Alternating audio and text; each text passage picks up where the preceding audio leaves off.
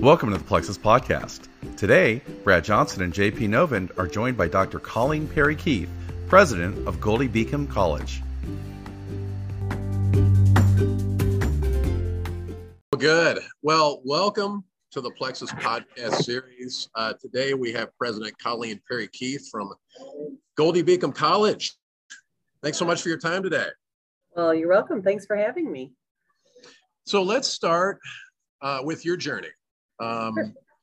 Let's talk about your path to the presidency. And I always like to ask the question, who were some mentors in your life that helped shaped your path? Okay. I actually never wanted to be a college president. And there are many days when I still don't want to be a college president. But I started in higher education as a counselor in an academic advising and counseling center, and worked directly with students and with the academic side of the house.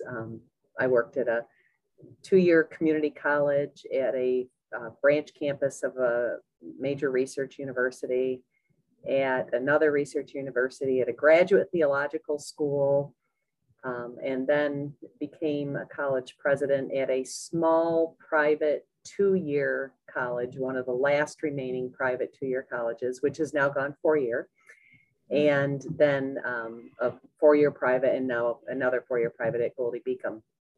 And my goal was always to figure out how to help students to be what they want to be. The reason I ended up in higher education was basically because I couldn't get a job in a public school at the K-12 setting. When I first graduated from college, I worked for the Kelly Services Company, and I worked in their office. So I was a person who hired the temporaries and then placed them out into job settings. And I ended up working for a Kelly office in Pittsburgh, Pennsylvania. And it was in the mid-1980s, and the steel industry in that area of the country was changing and going overseas. And so you would drive through the area and you would see these big hulking structures, these steel mills that had closed down, and the employees in the steel mills were out of work. So some of them would end up in our Kelly office, and these are union steel workers who had been used to making, upwards of $30 to $40 or more an hour. And the only thing available for them was light industrial work, which was going to pay minimum wage or maybe slightly above minimum wage.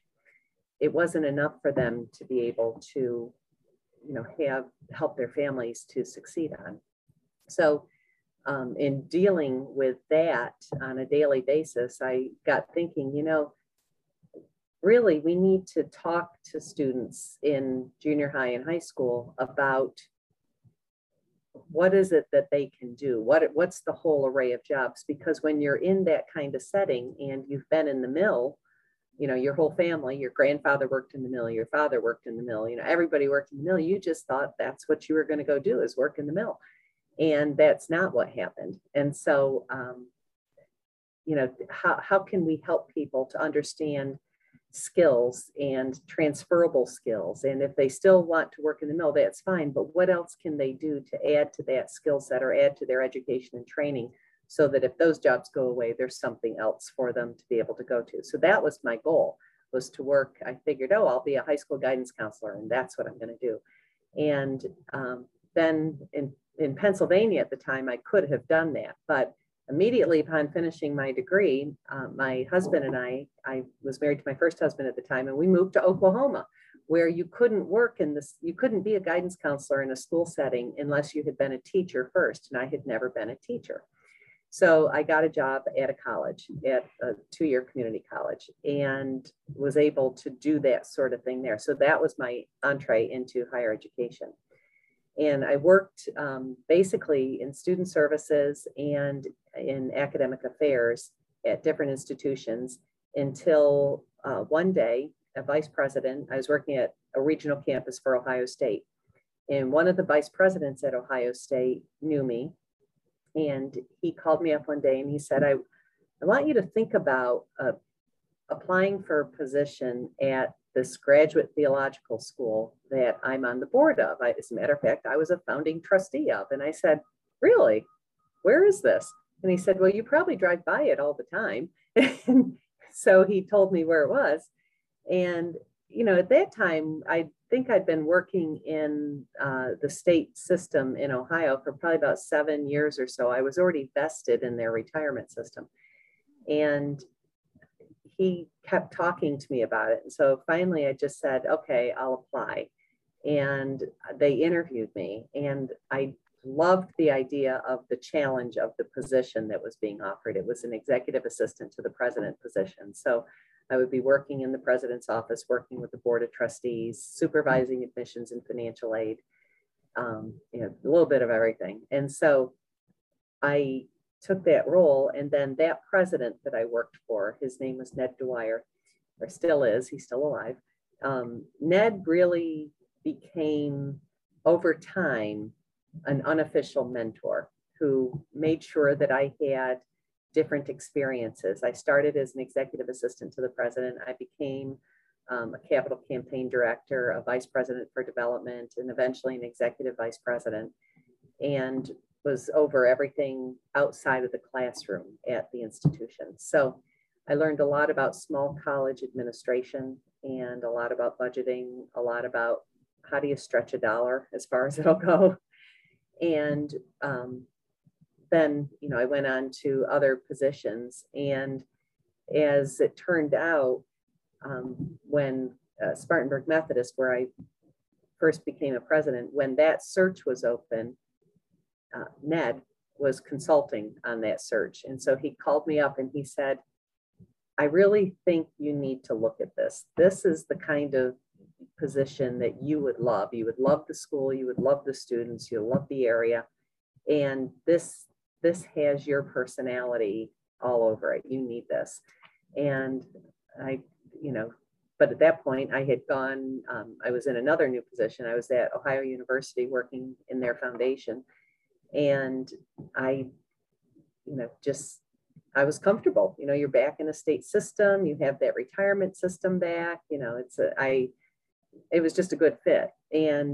But he kept on and kept saying, I know you pretty well. And I said, Ned, I always said I didn't want to be a college president, because who wants the 24/7 nature of this job? That's not something anybody really wants to do.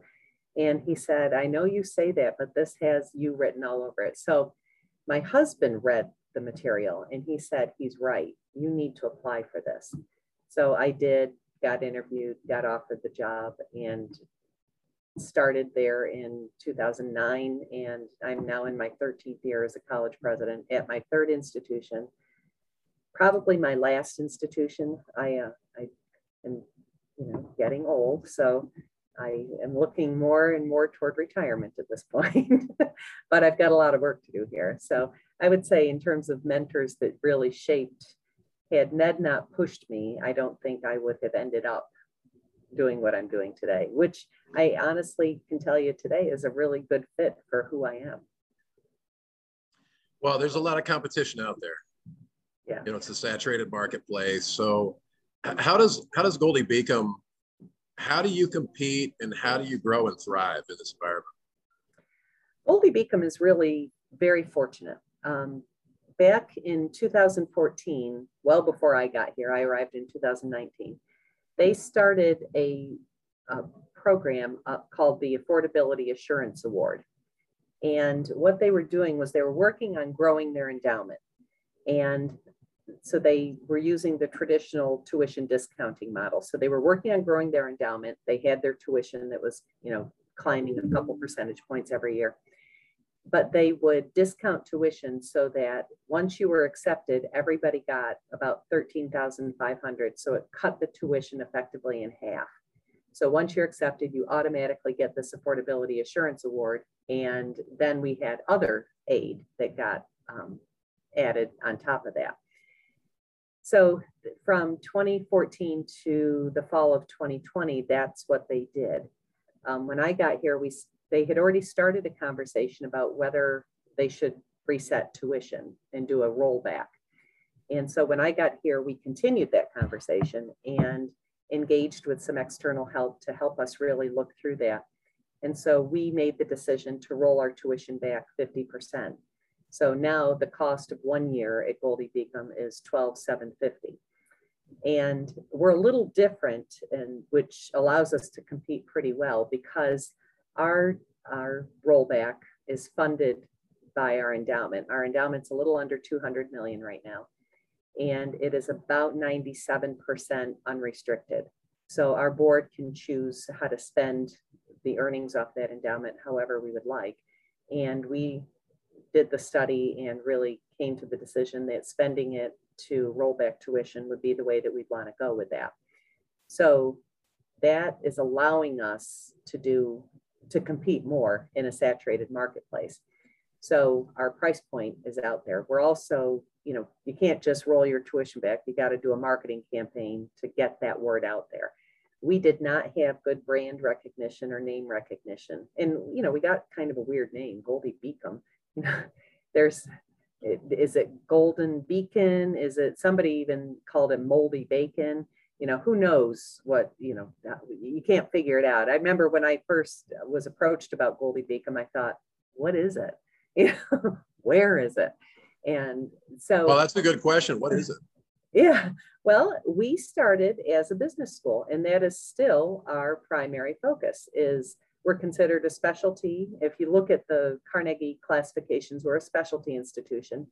So at this point, you won't see us listed in the U.S. News and World Report, all of their rankings, because their rankings don't rank specialty institutions for the most part. So we're not there, but we offer more than half of our degrees in business, which is why we're still considered a specialty institution. Although our largest major right now is psychology, and our second largest major is criminal justice. So, that may be changing in the years ahead in terms of that, how we're classified. But as starting as a business school, and with that is, more than 50% of our majors, we have about a 90% career placement rate within 3 months of graduation. And that's because of our majors and our connections in the community. When we do a career fair here, we're well known for producing crackerjack accountants, really good accounting people. So when we have a career fair and I walk over into the gym to look around, you see all of these accounting firms there to hire our graduates.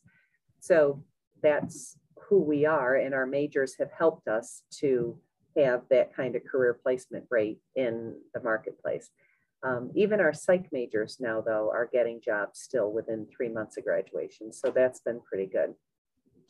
Well, I know with our Plexus, we have our own ranking platform, and Plexus is ranked your psychology program and your criminal justice program and others in top 5 in the state. Yeah. So congratulations. Yeah. Our psych program, I'm really impressed with. There's a graduate program as well. So we have the undergrad and then we have the grad program. And a lot of students stay because you can, work toward licensure through the graduate program. Once you graduate from there, you have internship hours, you've got practicum hours, you've got some of what you need to be able to then sit for the license. And then you just have to continue doing supervised hours afterwards. So where do most of your students come from? I know a majority are in-state. Yeah, but about 60% come from within Delaware, and then the balance come from about a 5-hour radius around Wilmington, Delaware. We have a lot of international students. We're NCAA Division II, so we give scholarship aid, athletic aid for scholarships. A lot of our student athletes are international students. A lot are not as well. We have about 250 of our undergraduate population are student athletes, and probably about 50 of them are international student athletes, which actually makes for a really neat experience here on campus. It is very international. You hear different, well, yesterday I was at a soccer game and I'm sitting next to a young man from Serbia. I have no idea what he was saying, but he was pretty energized about some bad call that the ref made. And, so you can hear you just hear it all around you. And yesterday was a perfect example. I've got Serbia beside me. I've got many native Hispanic students behind me talking, and everybody in their language talking to whomever. So it was just a neat experience. But we do about a 5-hour radius of domestic students around this area. And now, though, because of COVID, we can also offer 100% of our programs online. So we're working toward that. And I think that will open up some of the, some other areas for us too. Yeah, so talk to us a little bit about that. What's your online strategy going forward? Well, we started we did nothing online at all pre-COVID. So in March of 2020, within 4 days, we had to go from total face-to-face to total online. So we, along with a lot of other colleges in the country, did that. What we took advantage of during that time was the Middle States regional accrediting body, who accredits us, had the opportunity to go through an expedited process if you wanted to try to go through that, to be able to continue to offer programs 100% online. So we went through that process and got approved. And our thought process when we looked at our programs, we thought, okay, we have an MBA program. We thought we would start with programming in terms of offering full programs. We would start at the graduate level because that's where our opportunity for growth is greater than at the undergrad level. So we thought, okay, let's look at the grad programs. We have our oldest program at that level is an MBA program. And we took a look at that, but there are a lot of MBA programs in the marketplace. So we thought, okay, ours isn't distinctive enough yet. So, how are we going to recruit people into that?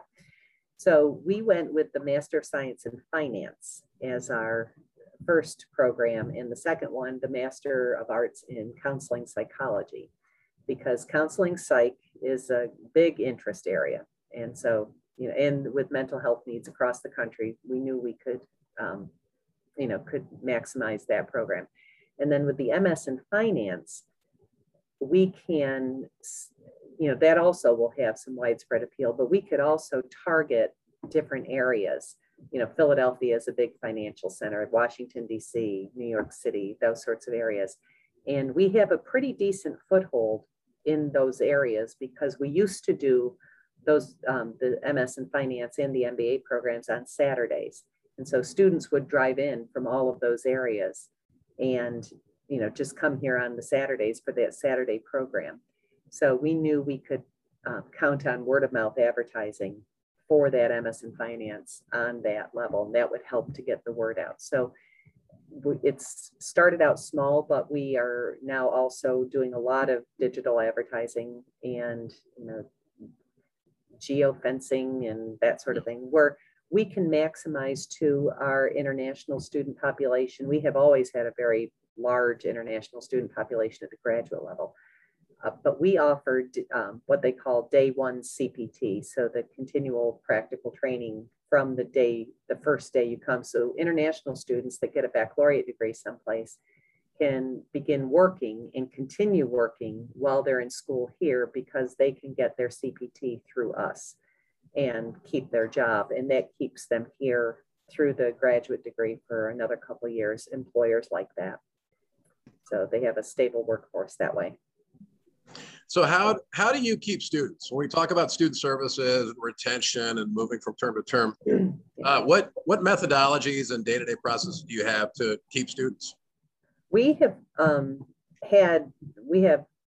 freshman to sophomore retention is very good. It's about this actually fall of 2020 into fall of 2021, it was 81% was our retention rate. Prior to that, it had been about 75 to 79% in that kind of rate. But persistence after that sophomore year is where our biggest problems were. So keeping students sophomore to junior, junior to senior went way down.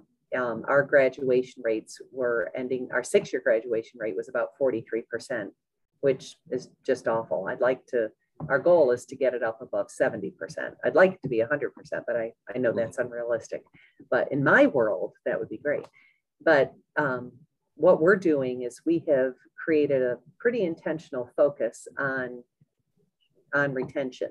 So we have a retention committee that meets weekly, does one-on-one personal interventions with students to, if they're not going to class, to ask why they're not, help get them the help that they need or redirect them into whatever they need. We've done registration weeks, built up earlier registration times so that we get students thinking more and less likely to stop out because they haven't registered yet. Doing all of that, we created a strategic planning process back in 2019, which instead of a top-down process, it's really been a bottom-up process. So we brought everybody together and had a community day and had people sharing ideas. And then we distilled those into 32 different strategic initiatives. And we are now at the process of implementing those. Several of those focus on retention. One is we've never had a freshman year experience program, which seems kind of strange. Back in 1987, I think, I taught my very first freshman year experience course. So I get here and there's no freshman year experience course. So, the sorts of things that are tried and true out there in the marketplace, we are doing here now, and they are strategic initiatives out of our strategic plan. So we have a team that focuses on that and moves those ahead. So we'll implement that sort of thing. So with retention, I wish it was just one thing, but it's everything. So, we're starting with at the time of recruitment, when students are here on campus, what are we recruiting to and what are we recruiting for? And then when we orient them, what are we orienting them to and what are we orienting them for? And including the components in that, like we're orienting them for persistence through to graduation. So what do we need to do and include in that freshman orientation program that pulls them through? All our res halls up until I started were all apartment style living. So we didn't have a food service. We had a grill, but we didn't have an actual dining hall. So now we have a traditional res hall that the college has built, and we have a traditional dining hall approach. So what we're doing with the dining hall and with the res hall, we program them so that there is something going on that engages students and keeps them connected to one another, keeps them connected to the school, and keeps them connected to faculty and staff here who can help them to succeed. Starting in January, I'm giving all employees, part-time and full-time employees, one free meal a day, breakfast, lunch, or dinner, but they have to go over and eat in the dining hall and be with the students so they can make a decision. So adjunct faculty coming in to teach on Tuesday nights, can come here early, go to the dining hall, eat, interact with students. All of that interaction builds community and should result in better retention and better persistence. And speaking of engagement, how are you engaging businesses to make sure when we look at lifelong learning and after graduation that, careers persist? Yeah, that's also one of our strategic initiatives is one focused on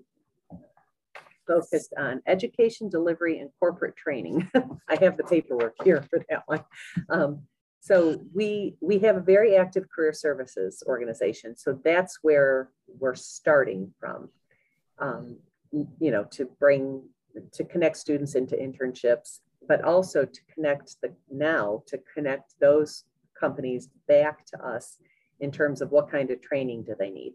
And we're looking at, the faculty is at work now on changing up our curriculum so that we'll be able to offer stackable degrees. And some of those things that get stacked together might be a 2-course or 3-course certificate that could be used for corporate training, but then also be considered a part of the degree program here. We had a very committed, wonderful faculty member. She'd been here more than 30 years and she retired this past May. So before she retired, I said, would you have any interest in being a curriculum designer?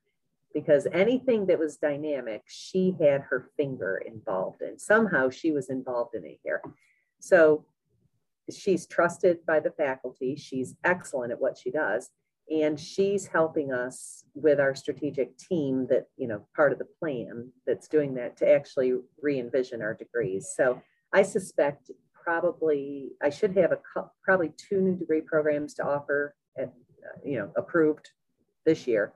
And then probably within 5 years, I think you'll see us doing education differently, and maybe even before that, because the pace of change has just picked up tremendously. So we have to keep pace with that. Dr. Perry, I read some of the interviews you had. So here's an interesting point. Okay. You said in one of the interviews, you wanted to be Mary Tyler Moore and work in TV. So, I did. Yeah, I did. I used to watch the Mary Tyler Moore show, and I just thought she was awesome. I grew up in the town is called Parrish, New York. I don't even know if there are 500 people that live there any longer, but I grew up in Parrish, New York, little tiny town. There were roughly 100 or so people in my high school graduating class. Not very many went on to college. Some went into the military, and some went to college later as adults, but very few, went on directly into the undergrad program from high school. And, there just wasn't a lot around there. And so I used to just love that show. So I always thought, oh, that's what I want to do. So I had applied to Syracuse University and wanted to go to the Newhouse School of Public Communications. My dad was a printer at the Syracuse newspapers. So I thought, oh, I could go there. And I also applied at Lemoyne College in Syracuse, and I got accepted to both, but I got better aid at Lemoyne, and I could afford to go there. So I went there for my freshman year, but some of my scholarship aid that I received there was only a 1-year scholarship. It was only to, kind of get you in the door. So I really couldn't afford to continue there. So I transferred schools at that point to SUNY Binghamton. But television news and that sort of thing was where I thought I always wanted to be. And I'm kind of glad now, because you have to be so focused on how you look. So I don't know that I would want that pressure every day. I kind of like, the days, like you guys didn't see me yesterday, but I was in, athletic gear and hair in a ponytail, so. Yeah, I was a broadcast journalism major, so I understand. Yeah, I just don't think I could do that. And knowing now what I know now, I did. But I just thought she was awesome too. And I love the thing where, she throws her hat in the air and all that. And I don't think most of our listeners, the younger ones, know that she was on Dick Van Dyke. Most people are going to say, what is that? Yeah. Yeah, she was something. Yeah, she was very special. And is it fair to say you're a Buffalo Bills fan if you're from that region?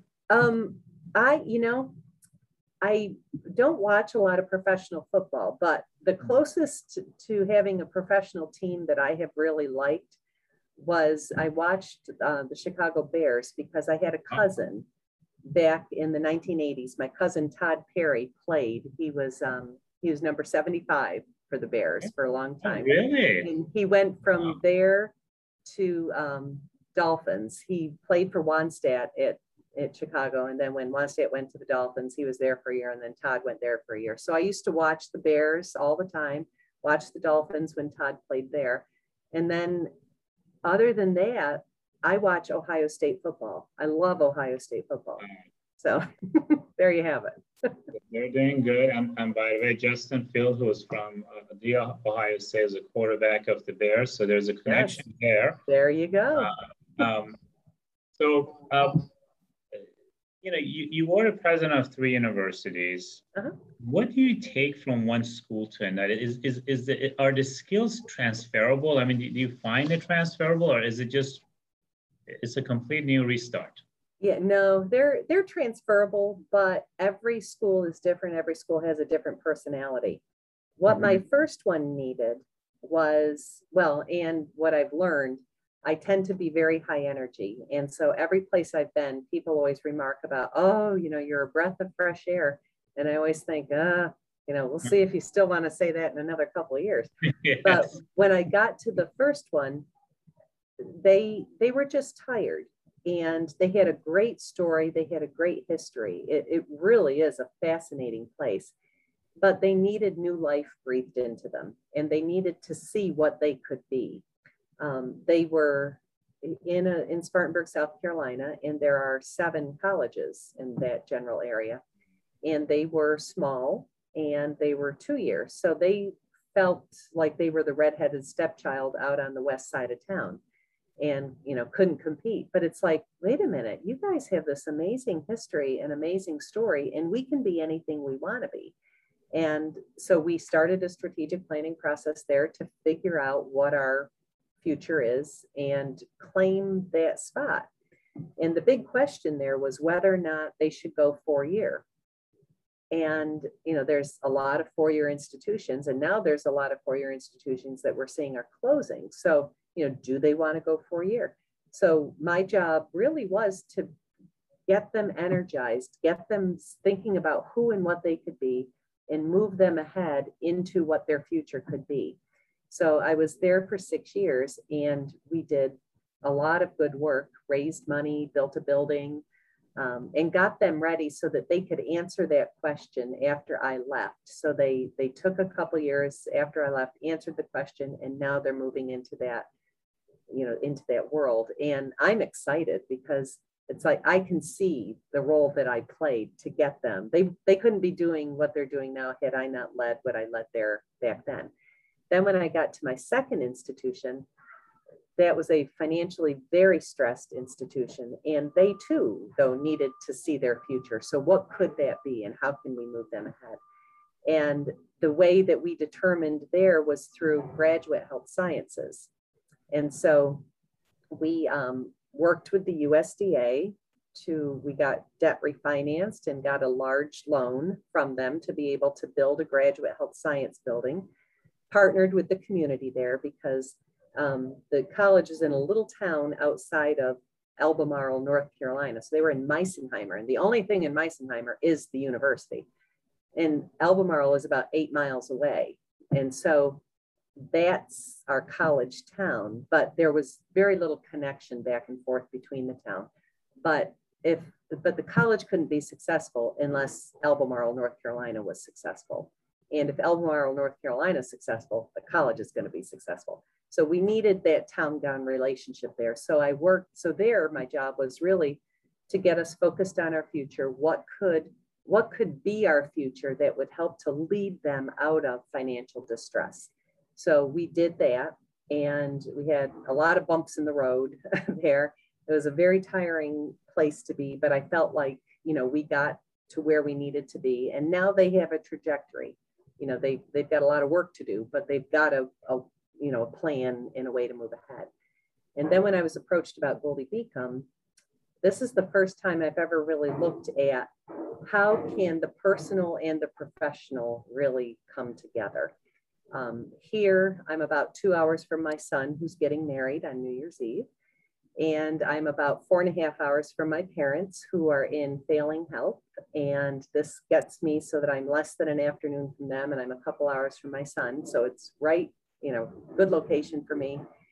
And it was a school that had financial strength because of our endowment size, and the opportunity to take something it just needs to be reinvigorated and reconfigured and moving ahead.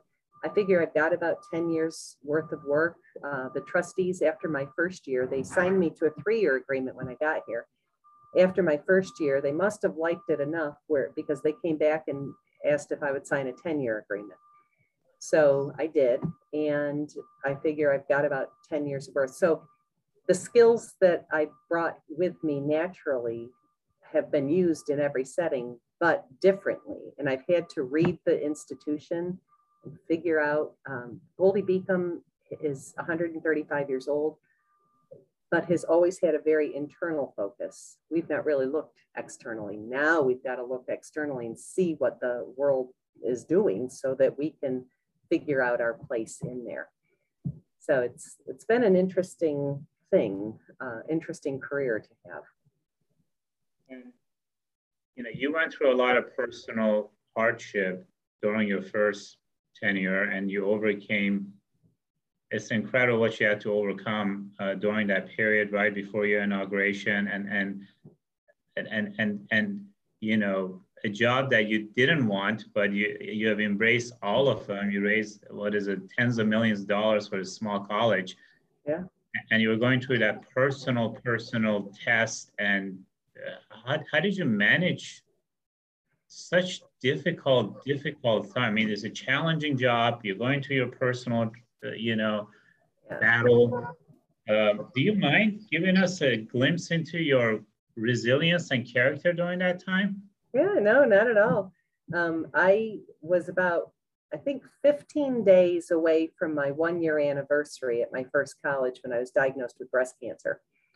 And so it was luckily stage 1, and they caught it early, and I didn't have any lymph node involvement, but I still had to go through chemotherapy, surgeries, radiation, adjuvant therapy after, all of that. And so I was diagnosed in June of 2010 and not quite done with my first year.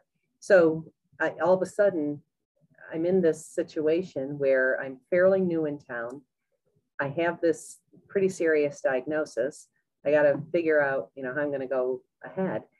And work is what keeps you going sometimes. And, somebody asked me, what gets you up in the morning? And I thought, well, I've got 800 students. So there's 800 reasons to get up out of bed every day.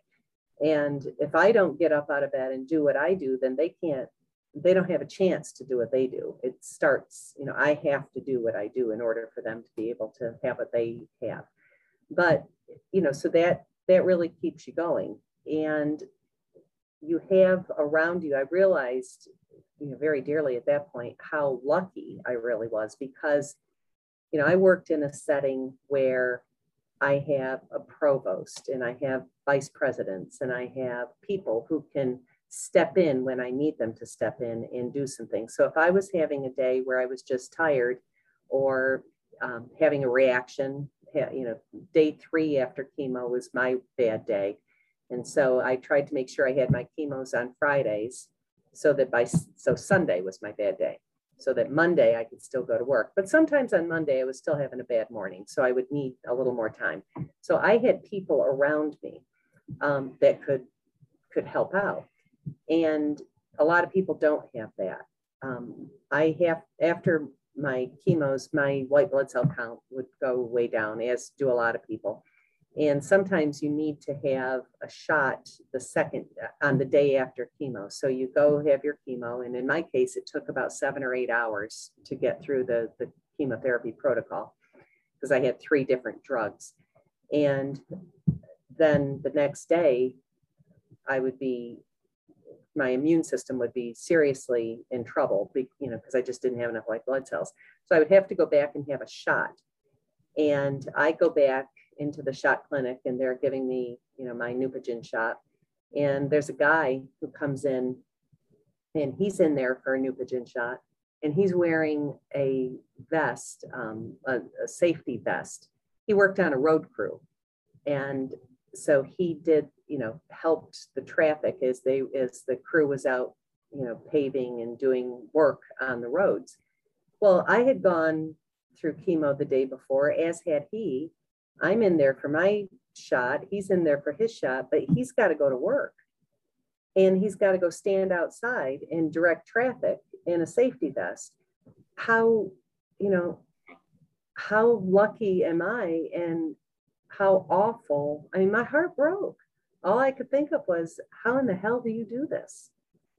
And how lucky am I? So I tell people that all the time, that, you never know what somebody else is going through, and you need to chill and demonstrate a little bit of grace, because you just don't know. But I don't know how that man did that. And I never knew who he was. So I've never followed up. I get emotional just listening to that story. I mean, it's just so heartfelt, and thanks for sharing that. I don't think most people, unless someone has been in chemo and they realize the day after, it's like getting hit by a truck, but being run over 15 times and having the resilience to get up and push yourself, that just takes mountain courage and those 800 students to push you. And which brings me to this question, and thanks for sharing that. That was... Oh, you're welcome. I really value that. I want to talk about crisis management a little bit, because I do think universities, whether they want to, especially smaller regional or liberal arts or various colleges, it comes down to acknowledgement. Has the crisis happened? Has it not happened? What stage of the crisis can we be on? So you take into consideration the lowering birth rate. We've had a 15% drop in undergraduate enrollment in the last 10 years because of lower birth rates. We've had COVID-19, and there's apparently no care fund. I'm not sure this coming year. And then obviously access to international students has dropped because of travel restrictions.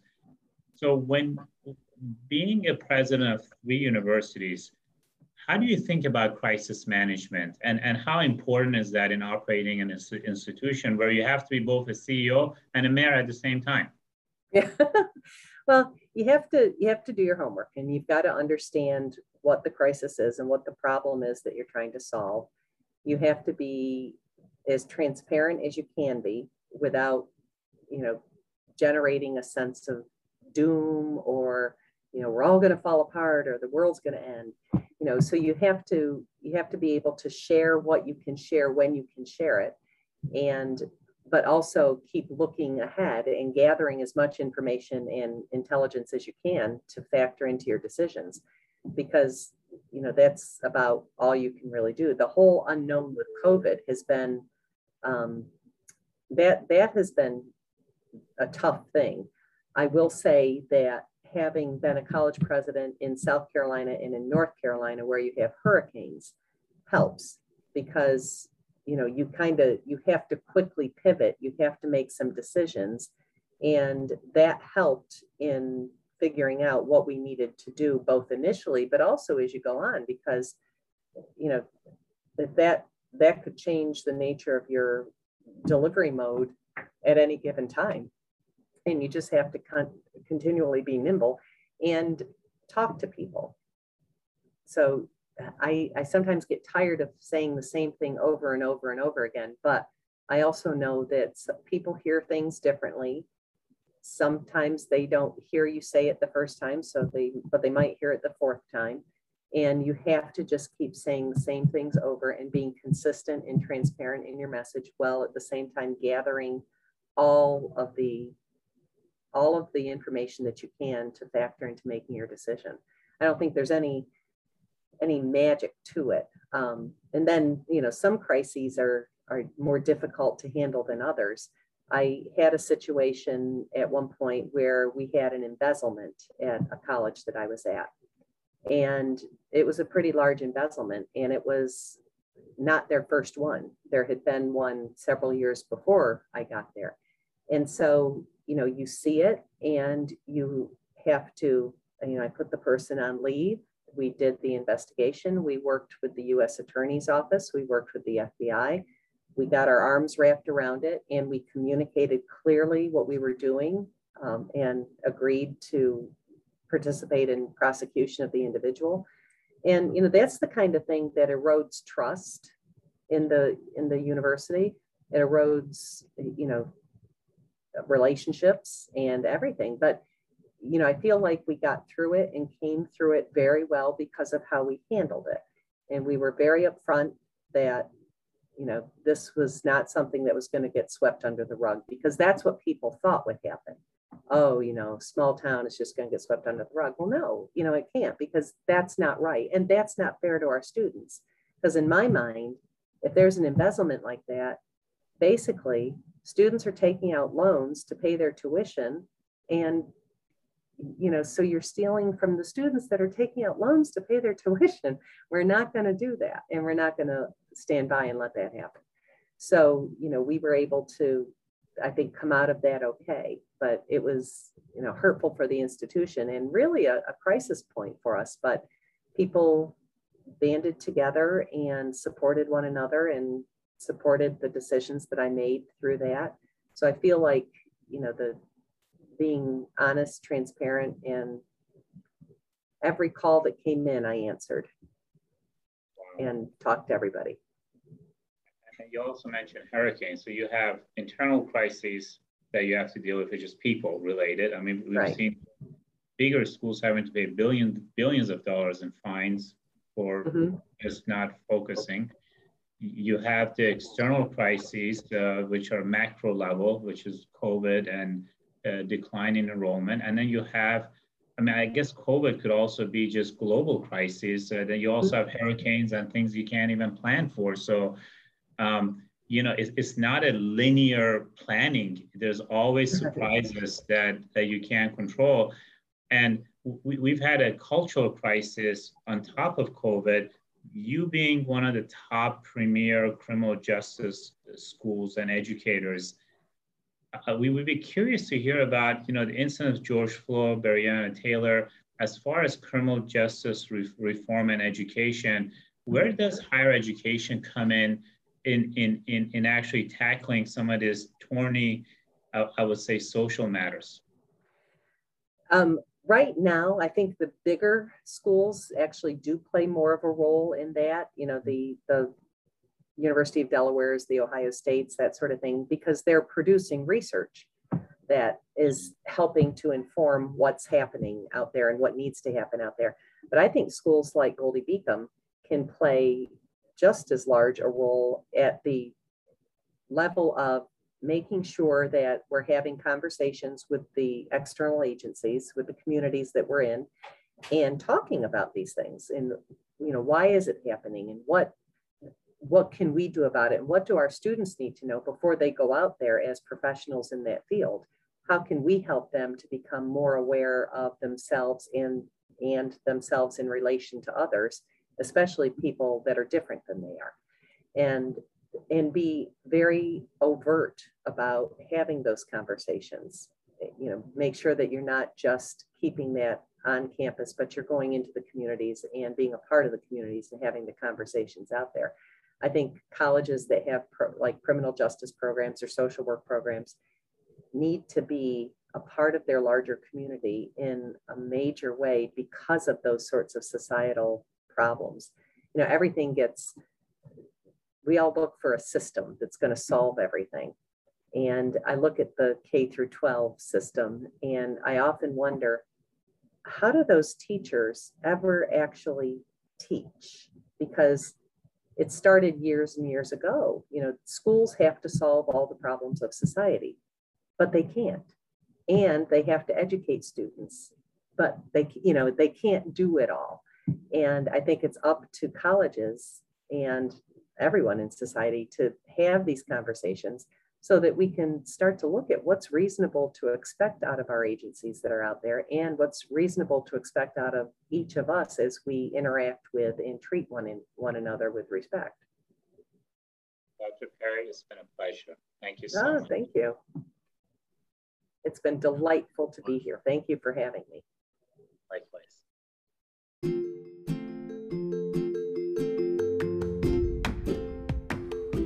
We hope you enjoyed today's podcast. For more information on Plexus, you can visit us at plexus.com/solutions. That's plexuss.com/solutions. Or you can email us at podcast@plexus.com.